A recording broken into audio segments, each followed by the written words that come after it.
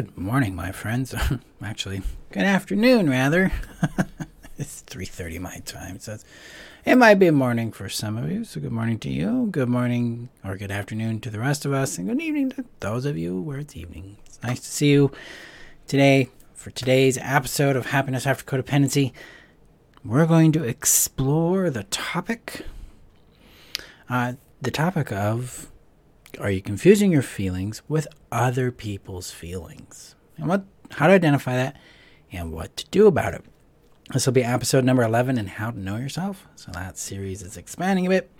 I'm excited to talk with you today about that. Before we get to that, I need to share this out with the community online. The community is your safe haven where you can find additional support, guidance, and tools in healing your codependency and discovering who you are beyond that codependency, because that's what I do. I help you come to know, love, and be who you are. That's the work of becoming free of codependency. So link is above on Facebook, below on YouTube, as well as, let me click the button here and get that out there before I get to the next thingy. We have a couple of announcements. There we go. Announcement number one announcement is the enrollment for the Happiness After Codependency system is open. It'll be open till April 8th. So we got about a week and a half, 2 weeks there. This is where you can get your spot in the system that transitions you from codependency to interdependency by taking you through 4 specific steps. That is restoring and healing your self-trust, coming to restore safety, sanity, and sovereignty in your world, then coming to know, love, and be who you are, and then create happy relationships in your life. To learn more about the Happiness After Codependency system, link is above on Facebook, below on YouTube in the description. And if you're watching via YouTube, hit that subscribe button. Second announcement is we have the Healing Codependency Essentials trainings that start April 8th. It's our next live course. Enrollment for that is open. The link is above on Facebook for that, and below on YouTube on that, and on my front page on my website at freetheself.com. This course is specifically narrowly focused on helping you identify your codependent impulses and connect them to healthy adult impulses, neutralize the fantasy that drives those codependency impulses, connect with reality, and then disengage and soothe the fawn response that motivates those behaviors, find more peace with that, and then reconnect with your personal power. So we do that over 4 weeks. That starts April 8th, and on Mondays at 11 a.m. and 6 p.m., so come join us with that. All right, so let's jump into today's topic with the exciting topic of are you confusing their feelings with your feelings? This is a really, really common thing for us to do when we don't have a sense of self. We don't have an orientation to our body, to what it's doing, to how it's responding to the world, to the things around it. We will tend to seek that from outside of ourselves. So basically what this looks like is this concept called external orientation or other focus, or being focused on the other. Whereas it shows up like this. So if I am experiencing something, I will look to the other person to determine what I feel about it. So let me know in the comments below if that is something you guys have done or do you see yourself doing. Hi, Linda. Thank you for the feedback on that.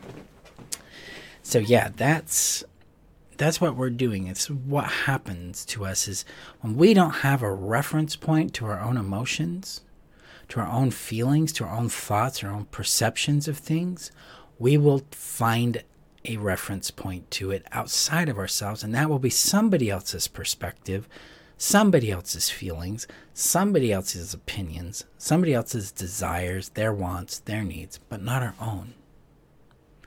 And we do this for not just a couple reasons, but several sometimes. The first one is it's scary to know ourselves. It's scary to have an opinion, to have a want, to have a need, to have a feeling. It's scary to us to have that because we have been punished for it by other people. We've been criticized for it. We've been put down for it. We've been dismissed for it. We've been rejected for it. We've been ignored for it. This kind of reflection back to us, this kind of treatment of our thoughts, our feelings, our wants, our needs, our perspectives, taught us to fear these things and not to put them out there because that hurt.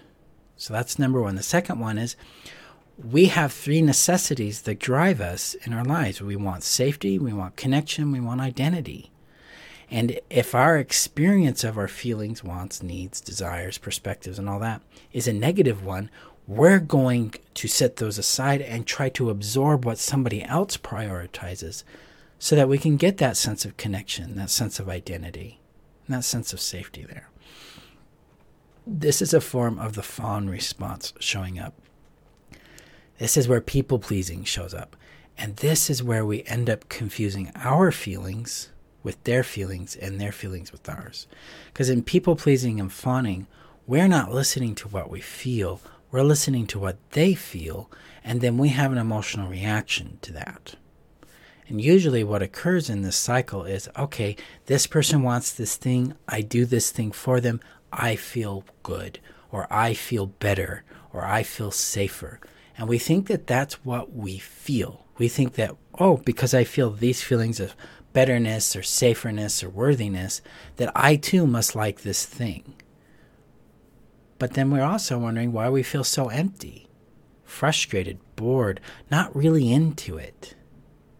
And we wonder where we go, what happens to our sense of self when this person leaves our world, when the relationship ends, or we leave them, or they discard us. And we feel empty. We feel lost. We feel like we're in a vacuum. It's because our locus of focus, a rhyme, locus of focus, is over there. They take it all with them. We don't have a strong sense of self there.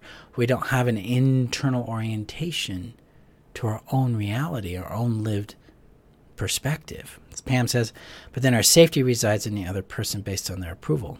Bingo. Yes. Their approval gives us permission to be safe, to be connected, to have this identity, to feel something, that kind of stuff. So this is why we get their feelings confused with ours, because we don't have a reference to our own feelings. So here's what we need to do about this. And this, my friends, is a journey. This takes time, it takes persistence, and it takes, most of all, curiosity and a willingness to acknowledge what you experience in your body. This morning in the workshop, the 4 Essential Concepts and Practices workshop that I'm doing this week, we talked about the legitimacy of our reactions, our internal reactions, and included in that legitimacy, and the innate legitimacy of those reactions, is our feelings, our wants, how we react to things. Now, that's an in-body experience. So our first step is to come back to our body. It's to acknowledge, what am I feeling right now about this? And what do I think I should feel about this? We can differentiate a little further and go, hey, that person over there, person A, feels this thing about that. What do I feel about that? What do I feel about what they feel? And now we're starting to get a dimension in our perspective, some nuance into our own experience about that person's perspective and about the thing itself. And this is happening internally. And this can take some time to connect to. Because a lot of times what we're doing is analyzing for the right feeling, analyzing for the right sensation. So we're actually ignoring what's there. The way out of analysis is acknowledgement.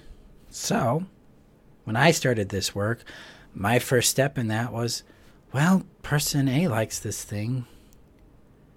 I don't like this thing. And the reason I knew I didn't like the thing is my body was just like, bleh.